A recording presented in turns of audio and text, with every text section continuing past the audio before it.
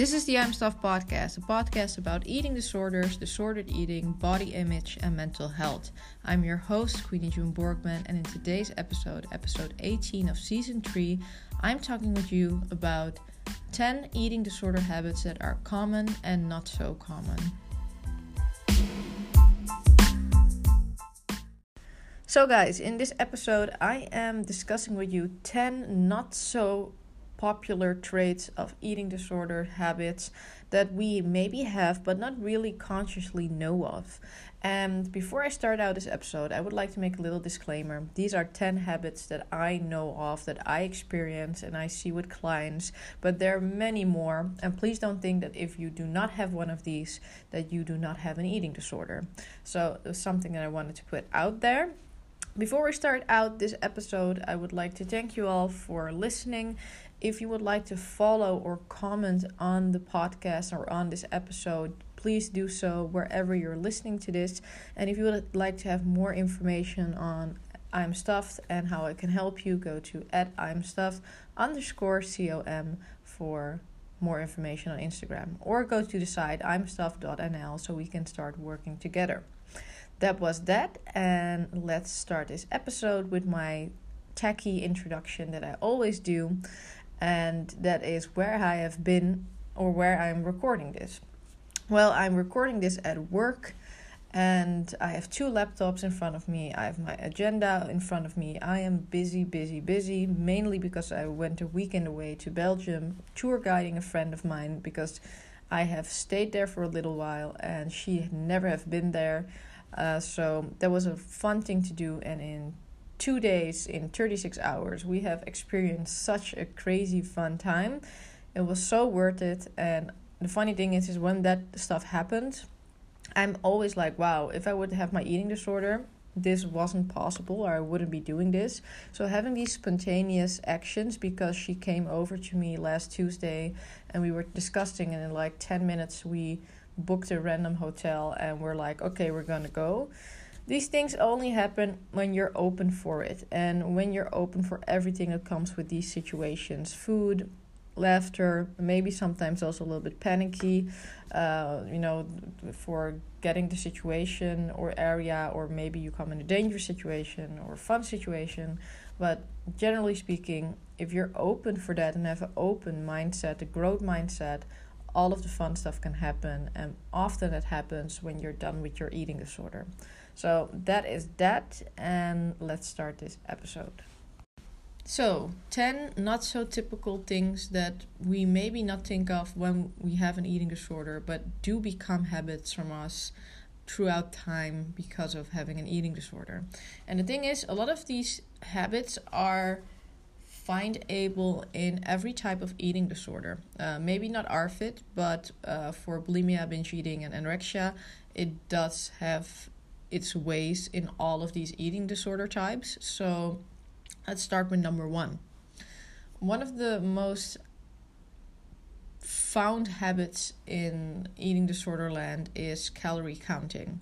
And calorie counting can be done in numerous ways. Some people, keep account of it with a diary and they write it manually. Some of them take their notepad on their phone and keep it up, or they download MyFitnessPal, or they just use the calculator on their phone to keep account of how much they ate. And this is, I think, one of the most frequent habits I see and had myself when having an eating disorder. Secondly, number 2, it is manipulating your body composition and compensating maybe with training and doing exercises. And either you go to the gym, either you take a very long walk, either you're doing stuff on your room.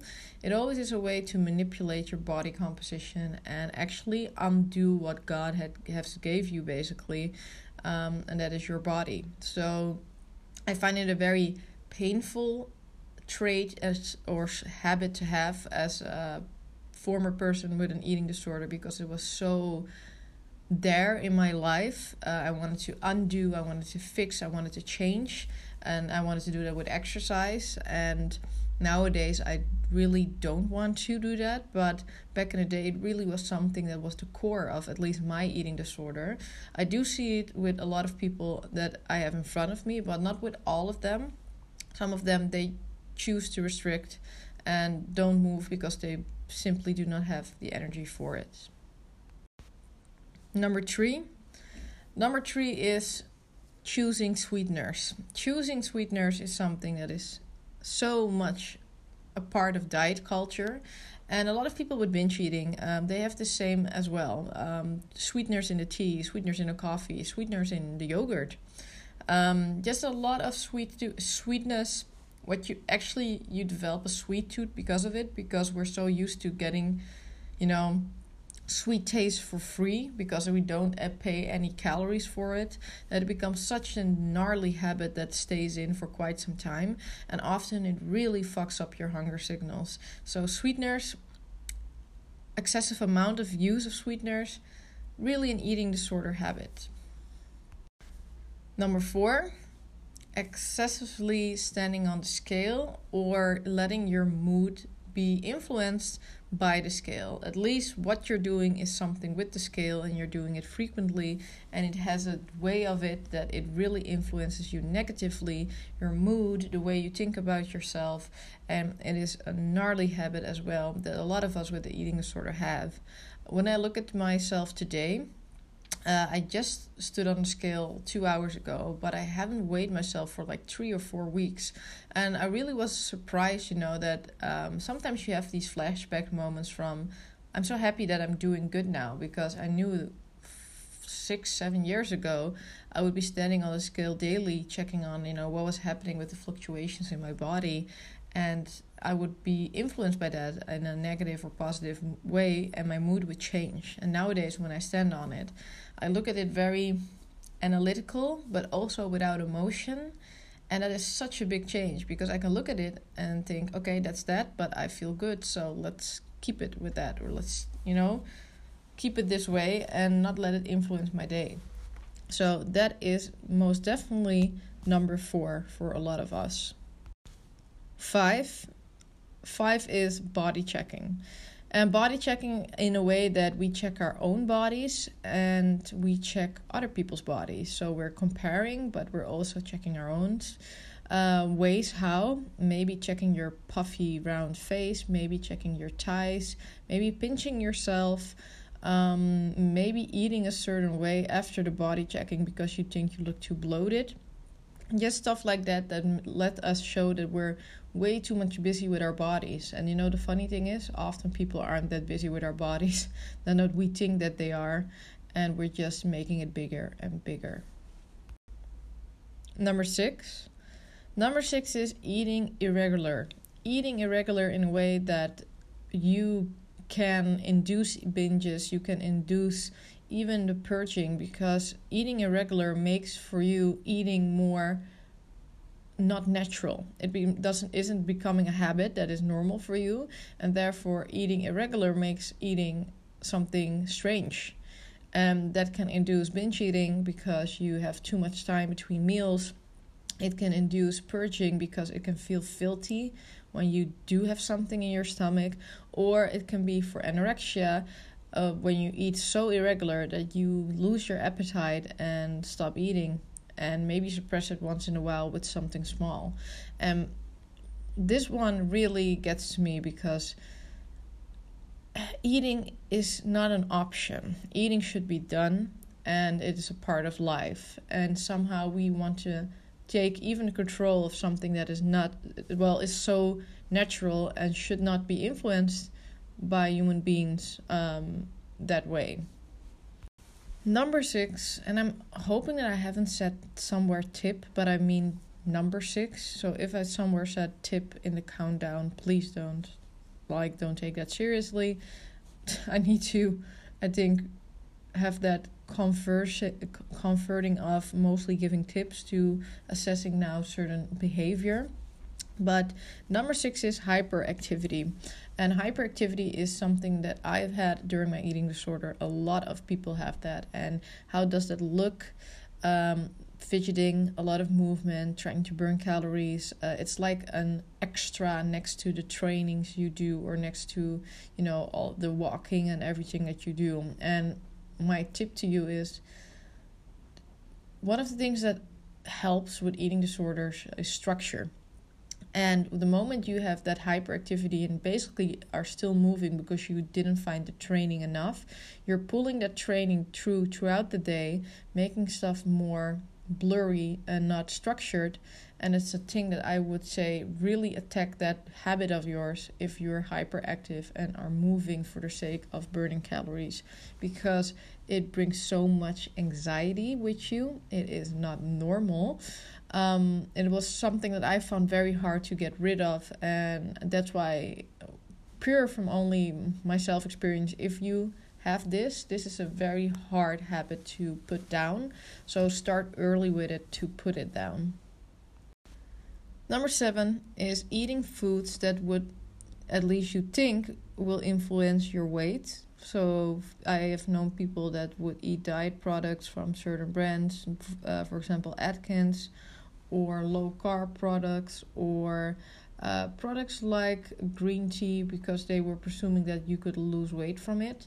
And let me tell you now one thing: there isn't one product in the world that can automatically, magically make you gain weight or lose weight. It's really the cooperation, co-working situation with working together with different products to let that happen. So number 7, doing products that would make you lose weight, I think that's one of the most faulty thoughts in the eating disorder world, because it doesn't work that way. Number 8, eating alone. One of the things that I had as well, somehow being sneaky, but also maybe feeling shameful at the same time when eating, and especially maybe when eating normal amounts. We tend to not want to eat with other people, and it's something that I didn't understand even today completely. Okay, it could be a part of shame, but back in the day with the binge eating, of course, even more. But it was just some primal something that I wanted to be alone with my food and my moment with food. I really think that there's 2 things that go through this. It's the primal part, but also somewhat the shameful part, because you're eating again while maybe people were presuming you weren't, or weren't at least doing stable. But again, a very shitty way of treating yourself and going about with food. Number 9, watching people eat but you're not eating it. I think I've addressed this somewhere before in another podcast episode, but you could be standing in the kitchen making fancy cakes, great dishes that you maybe want to eat, but you give them to other people. You say, just taste that. They ask to you, would you like a bite? You maybe say, no, I already tasted it when I was making it. Or just take a tiny piece and you watch them eat the full plate. And you do nothing and go back to your dry, safe foods. It's a very painful thing, I think, because you're punishing yourself in a way that is very indirect for a lot of people. But it was painful enough. It's just very painful. Let me put it that way. And I hope it's something you do not need to experience for a long time. And just like the hyperactivity fidgeting, it's a very gnarly habit to lose. So start with it early to get rid of it. And last but not least, number 10 is refusing other people's foods, maybe from your mom, your dad, your brother, sister, caretaker, and being, how would you say that? I would say wary, but also mistrusting on what they did with the food. Did they put a lot of oil in? Did they make it more calorie dense? Did they put stuff in it that you're afraid of? Are they challenging you? That is one of the things that you will face in recovery as well. It's that mistrust that you are carrying with yourself, to yourself, that you also at some point project to others because you want to be in control and you don't trust them anymore. And maybe they have done some things before to let you eat a little bit more or make you become more healthier, and now that's feels for you, especially when you have an eating disorder, as an attack, and they are trying to disbalance you. But they doing that with the right intent and with the right intentions. So number 10 is something that I see a lot, that I've had as well. I became very aggressive from it as well. And it is something that, again, what I stated before, eating regularly, eating normal stuff that isn't controlled by you to the T, is very important, because then food becomes normal. And if food becomes not normal because you're eating irregularly, and that's why you're actually bringing up certain bad habits, one of these habits can be number 10, and can be that distrust and mistrust in everything and everyone when they present you food.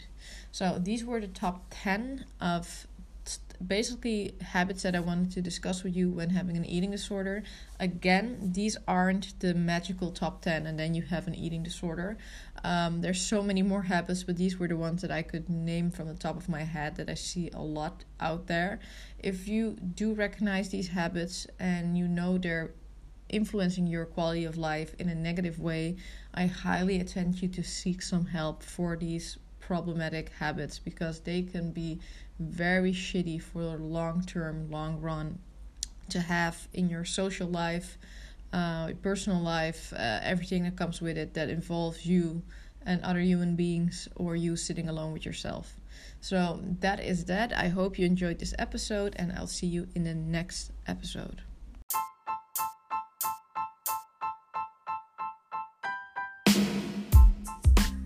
Thank you for listening to the I'm Stuff podcast. If you would like to know more, you can go to imstuff.nl or to the Instagram imstuff_com and start working on your relationship with food today.